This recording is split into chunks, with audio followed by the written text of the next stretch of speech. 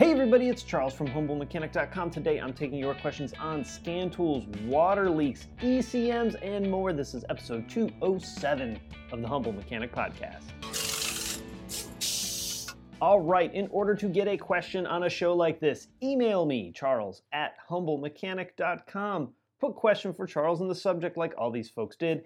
Ask the question right at the top, hit the enter button a couple times, give me some space, and give me the details. That helps out so much when I'm answering your questions. Also, if you don't see your question on a show like this, be sure to check out the quick videos playlist on YouTube. All right, let's talk about the sponsor of the day, which is CRP Automotive. CRP deals in a ton of OE maintenance and repair parts, timing belt kits, suspension components, and even fluids. In fact, they make the factory DSG fluid for Volkswagen and Audi. So check them out at crpautomotive.com. All right, 3 really quick things before I get into your questions. Thing number 1, the audio-only version of shows like this is coming out very, very soon. Be on the lookout. It'll be on iTunes, it'll be on Stitcher, Google Play, of course, and you can always check them out at HumbleMechanic.com. A ton of you guys have been asking me for it. I've been trying to do it for a really long time. It's finally happening. I'm super excited about. There'll be more information coming soon. Actually, the first 7 or so episodes are already on the blog. I'll put a link down in the description. You can go there and listen to them. They're very little edited from what they were way back when. And just an intro, outro kind of thing to let you guys know that, hey, this was from almost 3 years ago. As far as when the new ones come out, I'm going to try and put the audio out on the day the video comes out, and then the rest of the week we'll just be catching up from past episodes. So super, super excited about that. Thing number 2, if you see a question and you want to skip right to the question, scroll down in the description and hit the timestamp. It'll take you right there. Also, if you want exclusive content, videos, and discounts that you can't get anywhere else, check out the crew membership program. It's a great way to help support the show, to get awesome discounts to places like Black Forest, Eastwood, Sonic Tools, MT Knives, Eurowise, Mechanic, and more. Hit that up, check that out. You also get downloads of the VW Audi training manuals that we build for our VW Audi training classes. All right, with that wrapped, get to the questions. First one comes from James. What do I need with regards to resources, i.e. scan tool, factory instructions, etc., in order to install and program a new ECM on a Mark 7 GTI? Would I need a VAGCOM cable and supporting software? Would I need access to the factory service manual to follow the correct procedures? Would my OBD11 be enough to get the job done? Thanks, James. James, great question. So we're talking Mark 7, newest of the new. What do we need to do as far as getting an ECM programmed? Basically, this question is, can I and how do I DIY replacing an ECM? Well, there are ways you can DIY this ECM.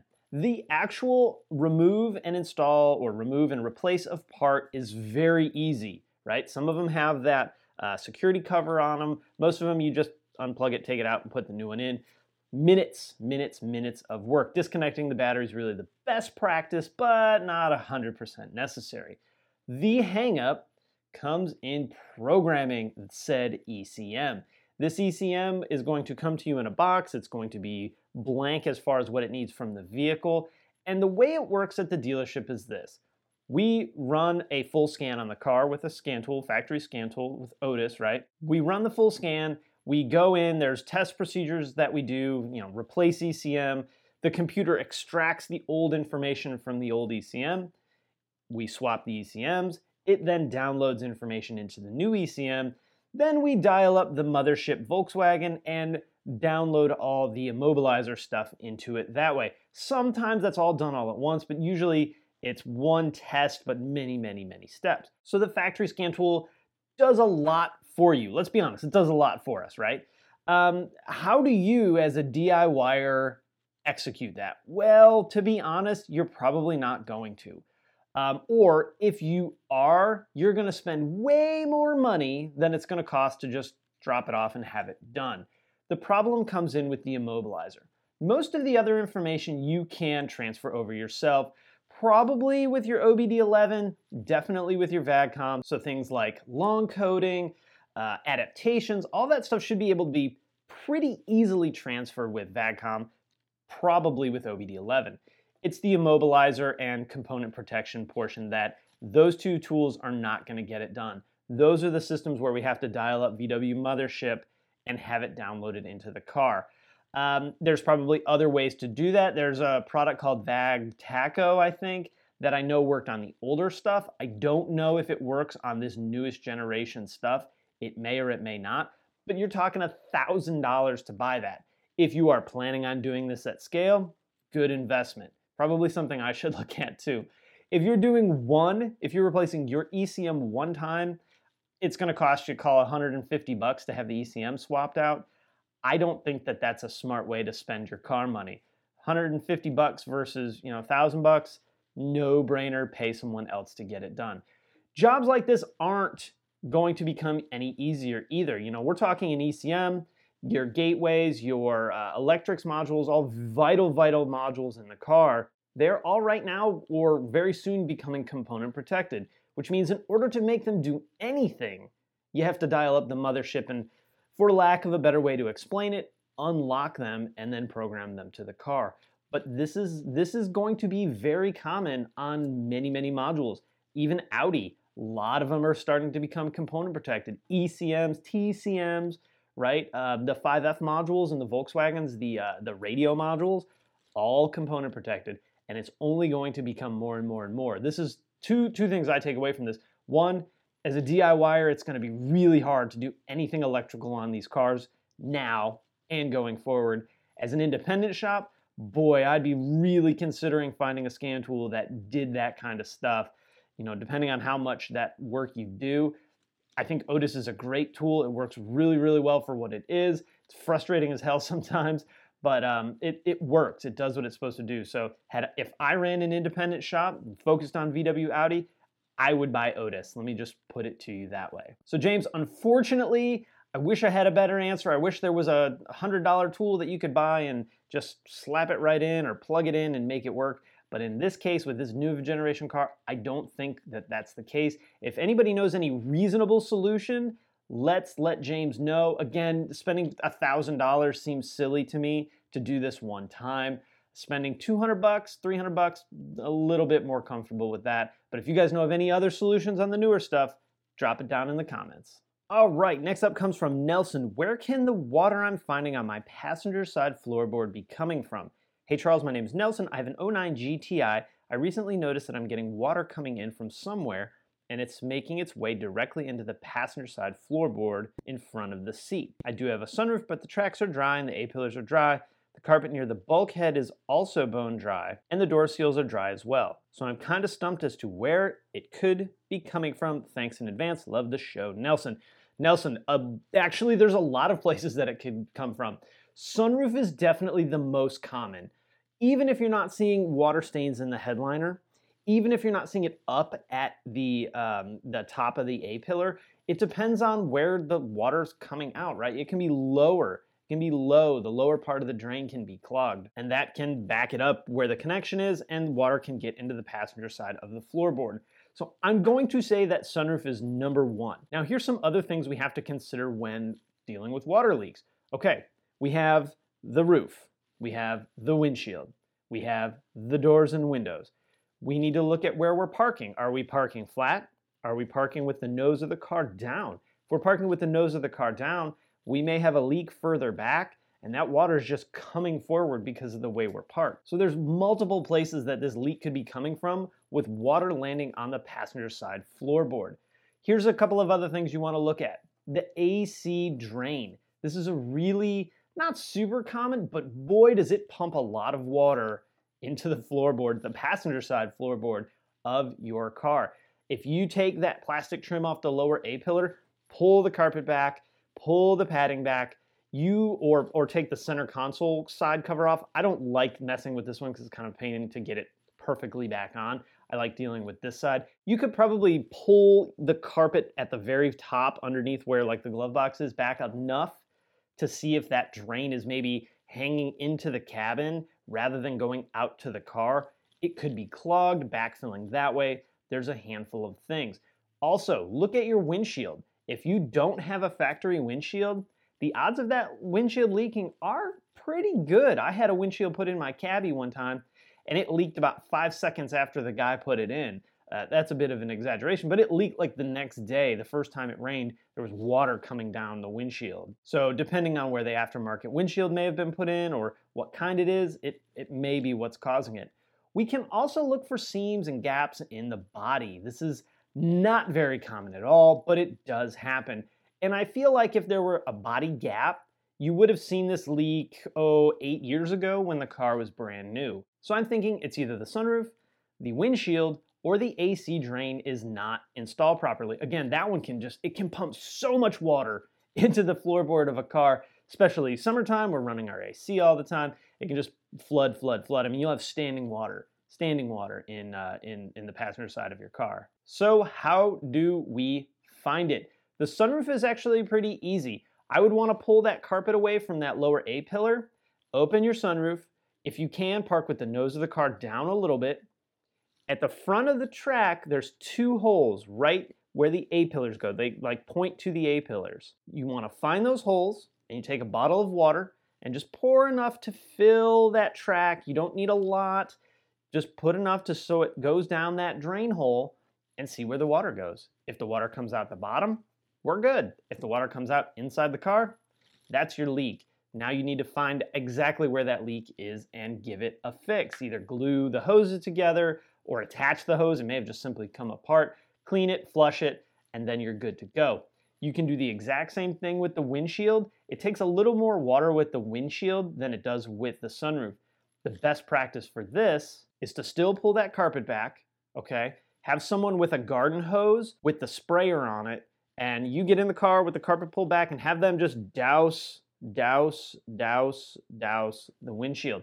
You want this water to come up and down. If it's leaking when it's raining, up and down. If you go to the car wash and blast it in there, you may not find it because the water's got to go a certain way in order for it to leak properly. So leak properly, right? That sounds weird. That's the approach I'd take. I'd first check the AC drain, then I would check the sunroof, then I would check the windshield. If it's not one of those things, you are just gonna have to dig until you find it. No, those are the 3 common ones. That water leak that I said with the hose sprayer works really good to find water leaks. You can have a friend come over, buy him some beer, buy her some beer, and have them just stand there like this for, 10, 15 minutes or so in order to find that leak. So good luck, man. Hey, when you find out what the problem was, post it down in the comments and let us know what you found. All right, next up comes from Wade. What are concerns or possible issues should I look for before purchasing a 2006 VW 4Motion Passat 3.6 with the DSG? Hey Charles, hope all is well in your neck of the woods. Super big thanks for all you do for us DIYers. I'm looking to purchase an '06 Passat 3.6 with the DSG. It only has 115K on the odometer and a few typical dings here and there. It is missing the keys, so I can't hear it run. My biggest concern, yeah, I would say. Tire wear looks even, oil level looks like it should be fine. The guy I'm purchasing it from got it from Copart, so that's why there aren't any keys, I guess. I'm pretty competent in auto repair and I'm getting a great deal on it, $550. So it is a pretty good deal. I know for the price I'm okay with pulling the trigger. I would just like to know what known issues there are. Thanks again for all you do, Wade. Okay, so I'm not 100% sure, but I don't think that Passat had a DSG. I'm pretty sure that Passat had a 6-speed automatic. Pretty much irrelevant, I guess, in some ways. Some ways it's not. But double check on the DSG thing. We're going back 11 years, so I'm not 100% sure, but I know the non-4Motions were not DSG, and I'm pretty sure the 4Motions were just regular automatics. All right, so what are we going to look for? Well, this stinks that we can't hear it run, because that would, of course, well, we can't even turn the key on, right? We don't have a key, so we can't do anything. This, if we were like $2,000, $3,000, I would have a big red flag that I would be holding up.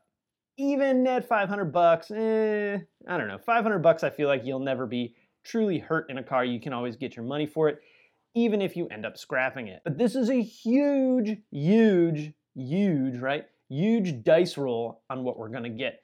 The 3.6, by and large, is a pretty good engine.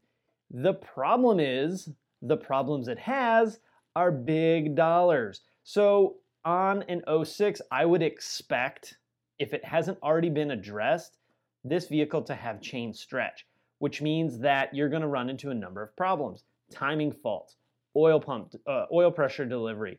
The biggest one we really started to see lately is fuel pressure issues. The high pressure fuel pump is driven by the timing chain on this car, and as that chain stretches, it actually doesn't drive the fuel pump properly, so you'll end up getting low fuel rail pressure concerns. So that's a big one, right? That's transmissions coming out and chains are getting done. So that may steer you in another way. Electrical issues, of course, a car that's sitting, a car we can't turn on, airbag issues, seat wiring underneath the driver and passenger seat for the airbags, clock springs, axles, brakes, normal car stuff is all pretty common. The two big things I'd be concerned about would be timing chains and either valve body, if it's definitely a 6-speed, which I'm like 95% sure it is, or mechatronics unit if it's a DSG. Both common failures, and on a car you can't start, you don't know. You can't turn it on, you can't see what lights are on, or anything like that. The little knick-knacky kind of electrical issues, like a door latch not working, who cares? It's a $500 car. If you can get a key, get it programmed, it's gonna cost you $300 something, probably $250, $300. Fire it on and drive it, good. Then what we're gonna do, we're going to do the basics. We're going to test the battery, probably clean the coolant, flush the coolant, probably flush the brake fluid, run a full scan on the car. VAGCOM is going to be your friend here. Don't use a generic scanner. Use something specific. Talk to all the modules and see who has a problem and where their problem may be. The good thing is the all-wheel drive systems in these are fantastic. I've never had an issue ever on one of those cars with their 4Motion system. I'm not gonna say they're bulletproof, but I am gonna say they're pretty darn good. So I would expect that you'll probably find about a third of those issues that I mentioned. If the chains were addressed, the reason it was probably addressed is because early variants of that Passat had problems with the oil pump bolt. And what would happen is, you'd cruise along, you start to hear some chatter, and then you'd do your diagnosis and you'd find the oil pump bolt backed out like yay far. It hit the timing cover, broke. I've seen a couple of them broke. That was really common on the very early 3.6s. But by and large, the 3.6 was actually quite a bit better than the BPY ever really could hope to be. So not a bad car. It's got a lot of electronics in it that were finicky back for then. Now with unknown condition could be problematic still too. All right, last one of the day comes from Dan. What scanner do you recommend? I have a 15 Camry, a 15 Accord, and an 11 Tundra. I have a very simple scanner, over 10 years old. A box with 3 buttons. I have a coworker who can read different modules and fuel trims and such. I do my own oil changes, timing belt, valve adjustments. Do you have to do valve adjustments on any of those cars? That would be crazy to me. Parts replacement and troubleshooting. Last year, my 2000 or Y2K, thank you for writing it, I love that, Accord I drove to 300K. The only breakdown I could not fix was the trans going out at 140. A friend of mine bought the Blue Driver professional OBD scan tool for iPhone, and he's happy with it. What tool is less than $300 or so that would give me the most bang for my buck on Toyotas and Hondas? Thanks, Dan. P.S. Really enjoy the videos, especially the more general repair. Mechanicking ones. I never worked on VW, but I've always done my own mechanic work out of necessity. Good mechanics are hard to find and bad ones are expensive. And sadly, the bad ones are usually easier to find and easier to get appointments with than the good ones. So Dan, okay, I'm not an expert on scan tools for Toyotas and Hondas. You can probably go from the $100 Blue Driver up to the $10,000 Snap-on Modus, right? That's the range. If this were me, and the one that I use when I'm not working on a VW or Audi is that exact Blue Driver that your buddy bought or your coworker bought. I did a review on it. I'll try and find a link and put it in the description. I walked through some stuff on our car. I'm pretty sure it was our Tiguan. Could have been my Passat. I don't really remember. It was a while ago.